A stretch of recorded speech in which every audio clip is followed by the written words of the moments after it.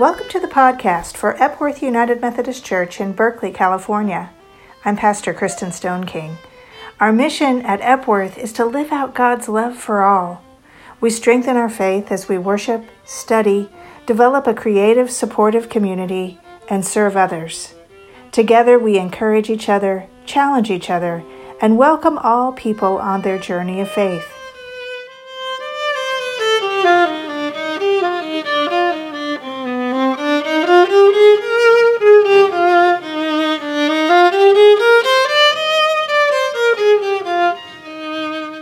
We are a reconciling congregation, meaning that persons of all sexual orientations and gender identities are welcomed to help transform our church and our world into the full expression of Christ's inclusive love. We are a sanctuary church, advocating for the rights and dignity of immigrants, and we stand in solidarity with the movement for Black lives.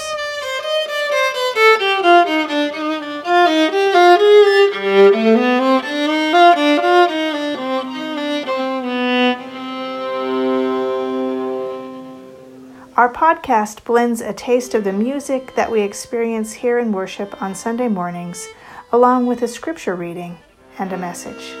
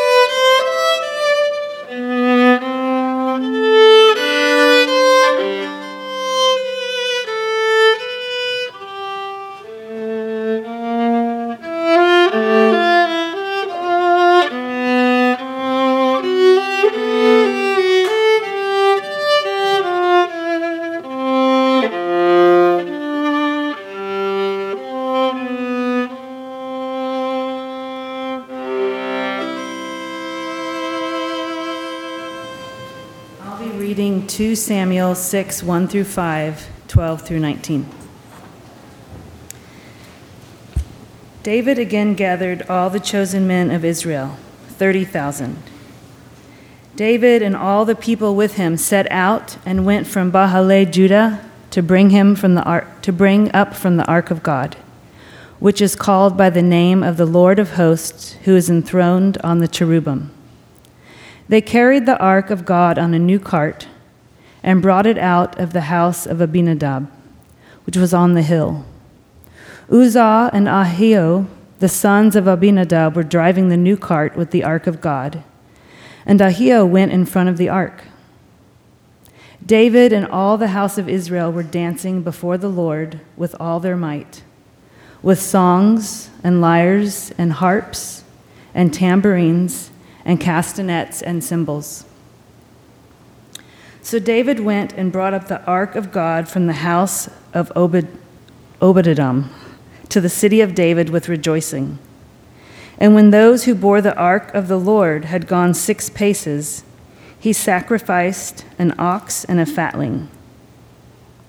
David danced before the Lord with all his might. David was girded with a linen ephod. So David and all the house of Israel brought up the ark of the Lord with shouting and with the sound of the trumpet.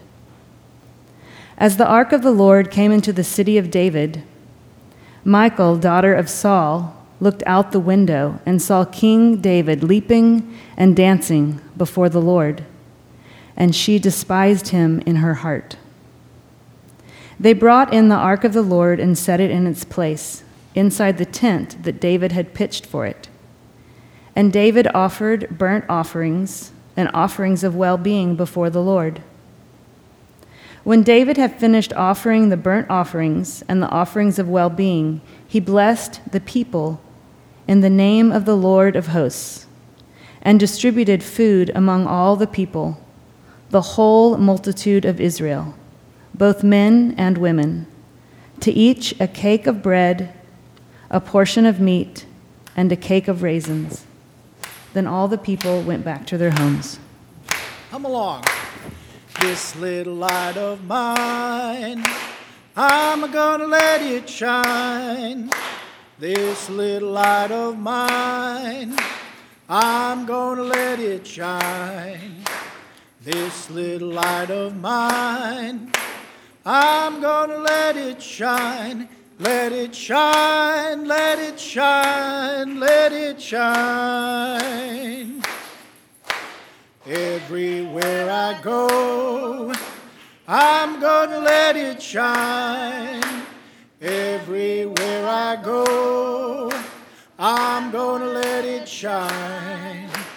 Everywhere I go, I'm gonna let it shine. Let it shine, let it shine, let it shine.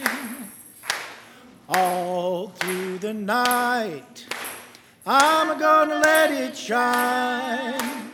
All through the night, I'm gonna let it shine. All through the night, I'm gonna let it shine. Let it shine, let it shine, let it shine. This little light of mine, I'm gonna let it shine. This little light of mine, I'm gonna let it shine.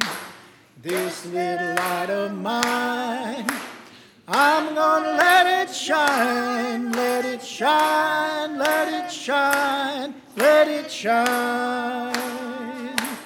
Let it shine, let it shine, let it shine. All right. Will you pray with me, please? Gracious and loving God, may the words of my mouth and the meditations of our hearts be acceptable in your sight, O God, our strength and our Redeemer. Amen. Well, I think many of you know that before coming to Epworth, I led a national peace and justice organization. It was founded on the eve of World War I by Quakers, Mennonites, other pacifists, and peace advocates, including many Methodists. And when I arrived on the scene almost 100 years after its founding, the membership and the leadership of the local chapters were still populated by persons connected to those groups. But there was another very strong constituency that I hadn't expected. Can you guess what it is? Well, if you guessed veterans, you were right. You were right. What I learned from these veterans who were involved in this National Peace and Justice Organization is that not only were they experts in the realities of going to war and fighting a war, but they were experts on the costs to soldiers, to families, and communities once the war is over or once the deployed person has come home. One veteran who served on our national board told me, I spent 3 years in Vietnam, but the hardest fight I had was when I returned home. He then devoted the rest of his life to restorative justice in the public schools in upstate New York, and leadership in his own chapter of Veterans for Peace. We are all emerging from a collective crisis. Though it has not been a war on the magnitude, on the scale of magnitude of World War I or the Vietnam War, it has been consuming, it has been traumatic, and it has been disruptive on a global and very personal level. And I should add, this period has not been free of U.S. military conflicts, too, and members of our own congregation have been deployed during this time.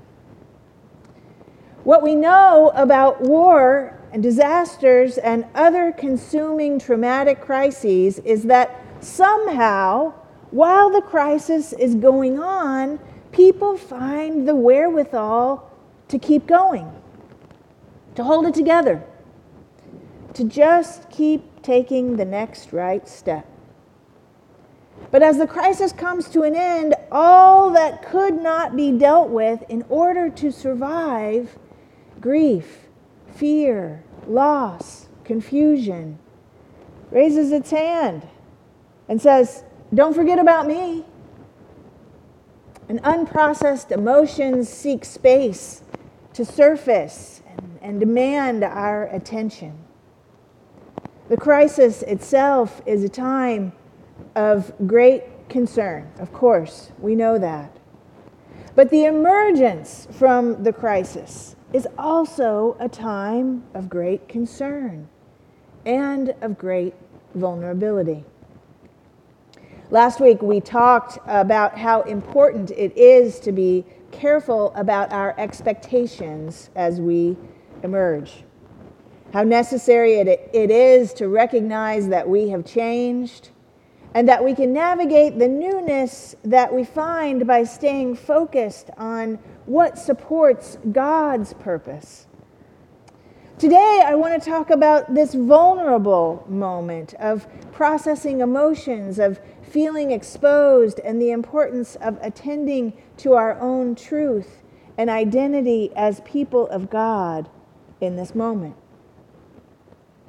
In our scripture for today from 2 Samuel, which you heard Melanie read, King David is returning the Ark of the Covenant to the people of Israel.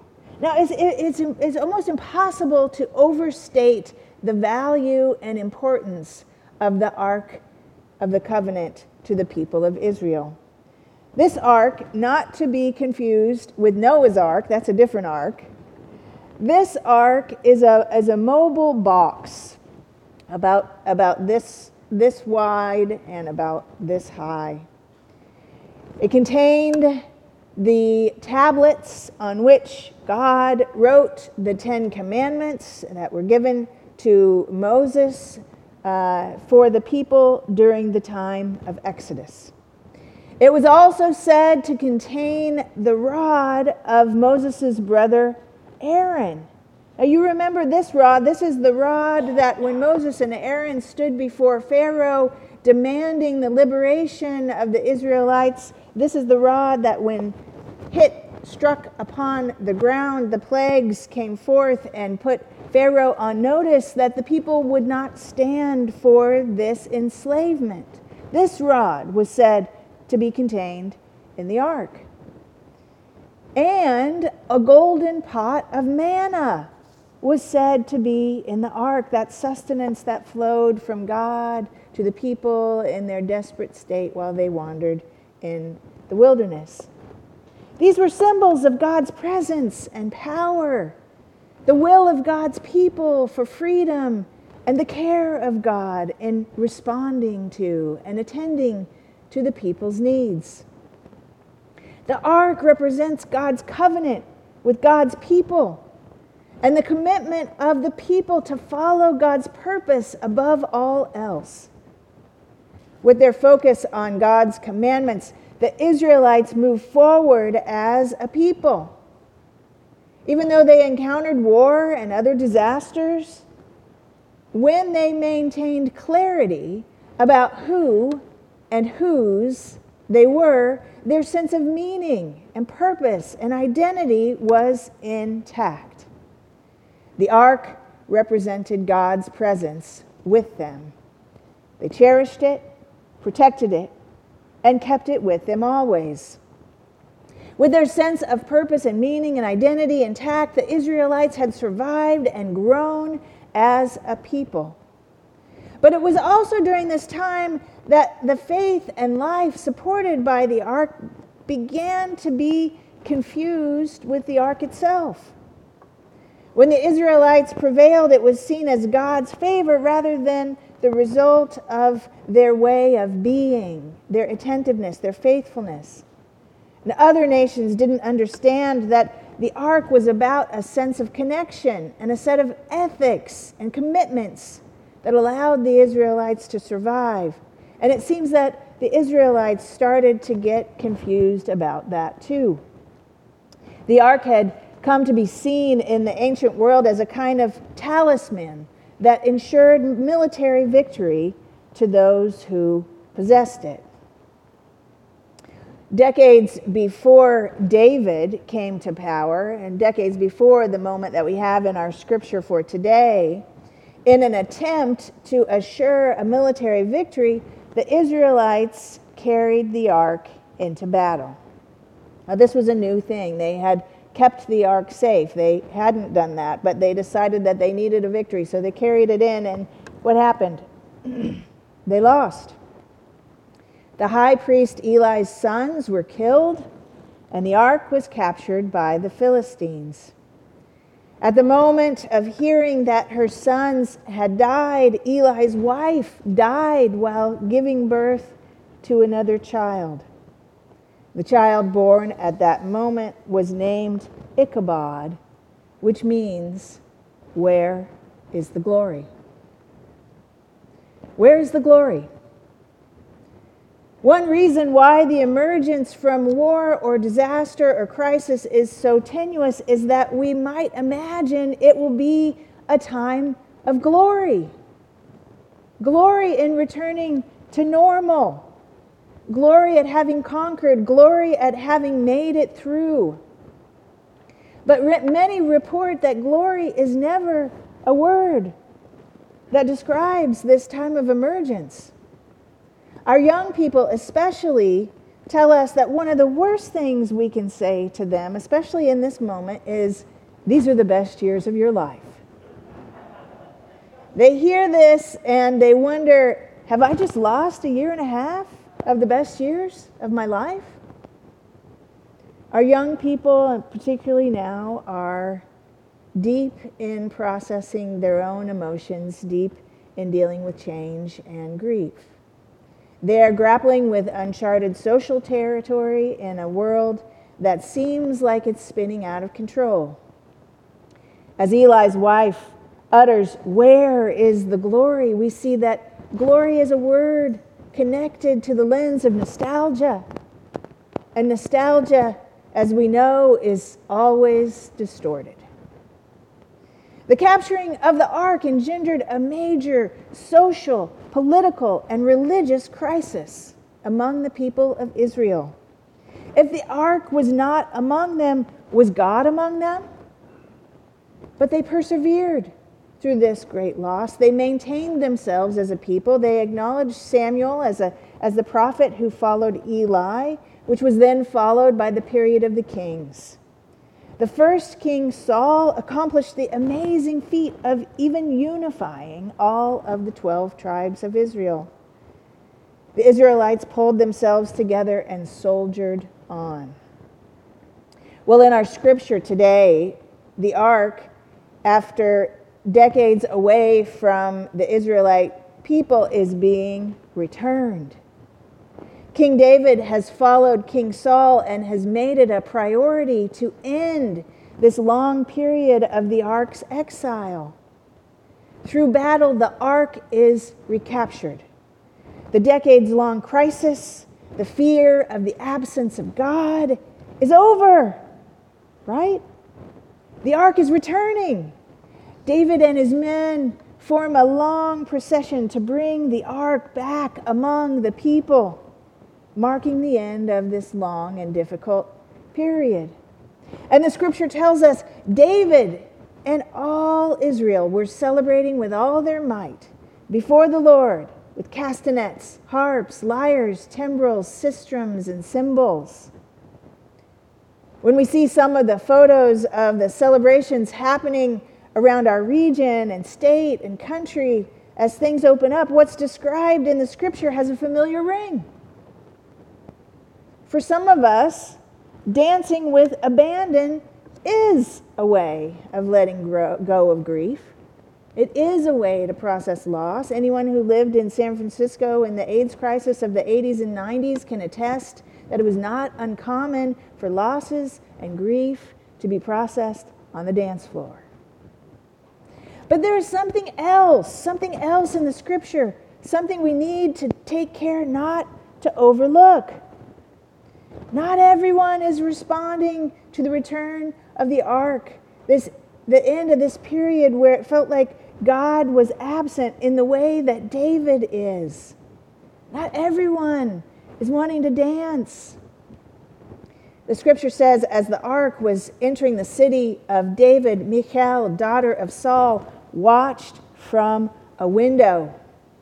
And when she saw King David leaping and dancing before the Lord, she despised him in her heart.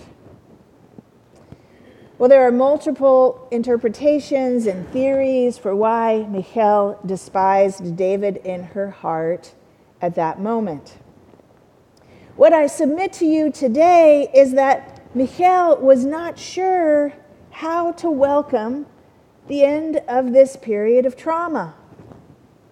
She had ambivalence about jumping into a new chapter, and she definitely didn't want to dance. David's exuberant dancing made her feel fearful, heightened her anxiety, and she despised him in her heart. The scripture tells us that David was wearing a linen ephod, which was a kind of scant priestly garment. And some interpreters have suggested that Michal was angry with David because he was naked. They thought that this was a metaphor for nakedness. They say that her objection was that he was exposed.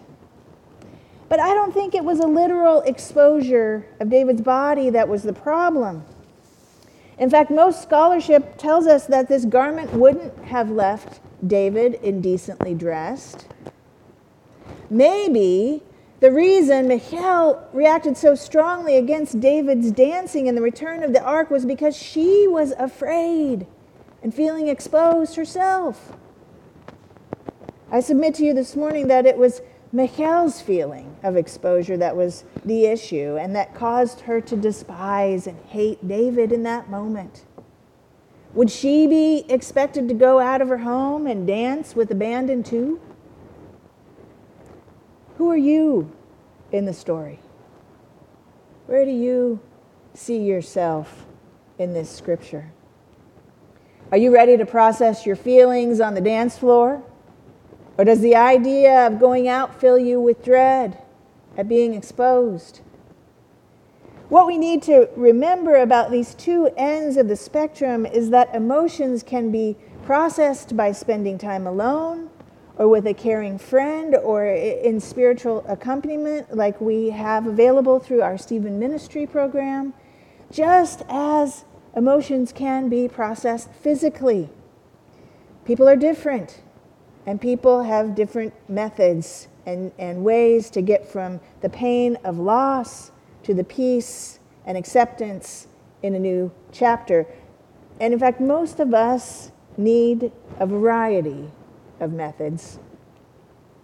And we also need to remember that it's possible to continue to stuff the unpleasant feelings and to not deal with them either on the dance floor or while remaining at home or in small groupings. So while we're tending to our own grief, let's tend to each other too. Let's be gentle with our different ways of coming out of this. And let's be attentive to our own privilege and power that can make us miss what others are going for and going through. I wonder if King David even realized that he was being watched by someone in a window, someone who was very much in pain. Oh, and did I mention Michal was David's wife?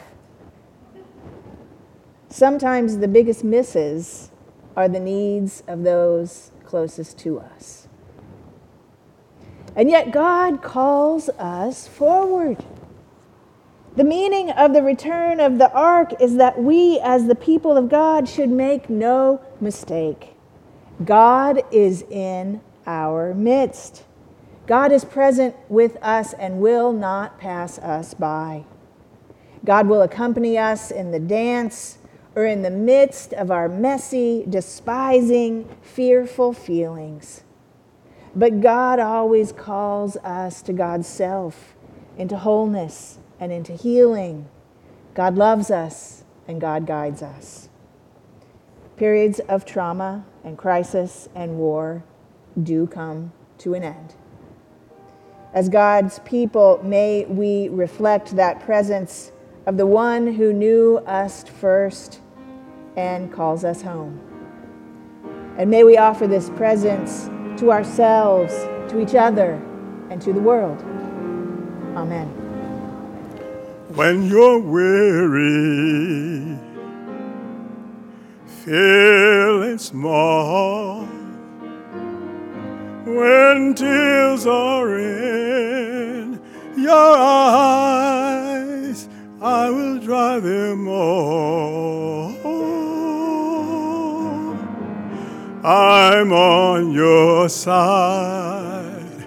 Oh, when you need a friend, and friends just can't be found like a bridge over troubled water. I will lay me down like a bridge over troubled water. I will lay me down.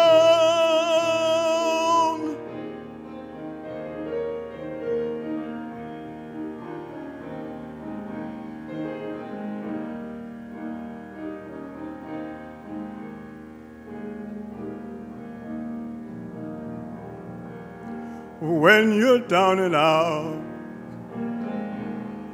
when you're on the street, when the evening falls so hard, I will comfort you. I'll take your part.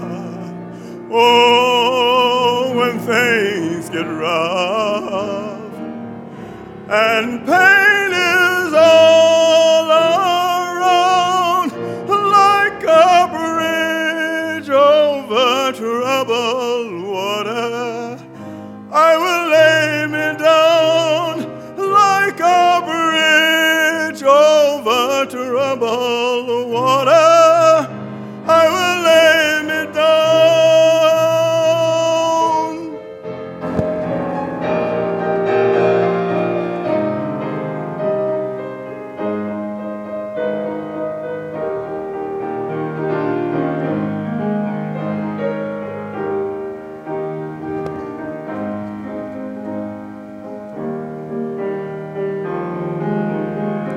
Sail on, silver girl,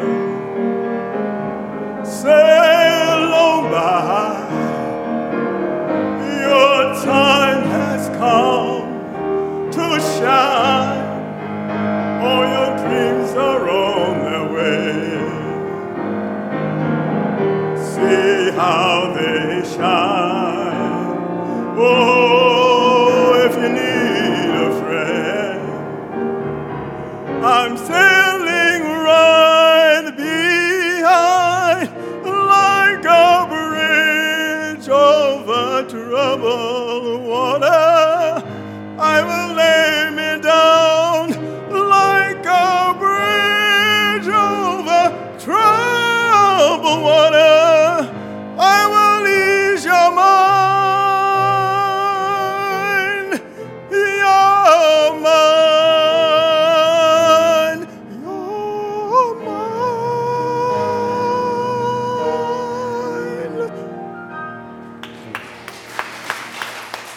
You've been listening to the podcast for Epworth United Methodist Church in Berkeley, California. Wherever you're located, we'd love for you to take a next step in growing in faith in this community. Our online worship is at 10 a.m. on Sunday mornings on Facebook, YouTube, and on our website at epworthberkeley.org.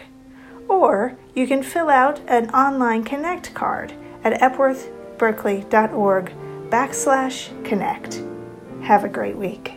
In the bulb there is a flower, in the seed an apple tree, in cocoons a hidden promise, butterflies will soon be free.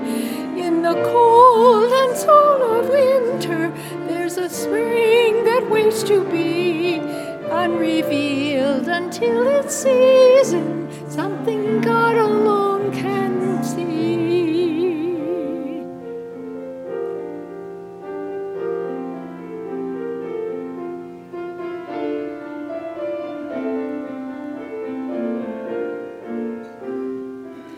There's a song in every silence, seeking word and melody. There's a dawn in every darkness, bringing hope to you and me.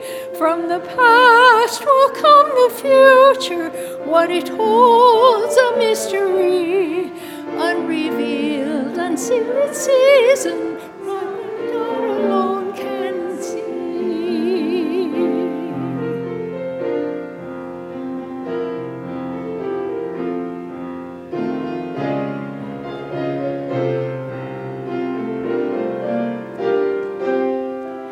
In our end is our beginning, in our time infinity.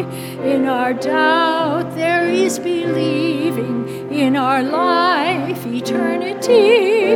In our death a resurrection, at the last a victory, unrevealed until its season, something God alone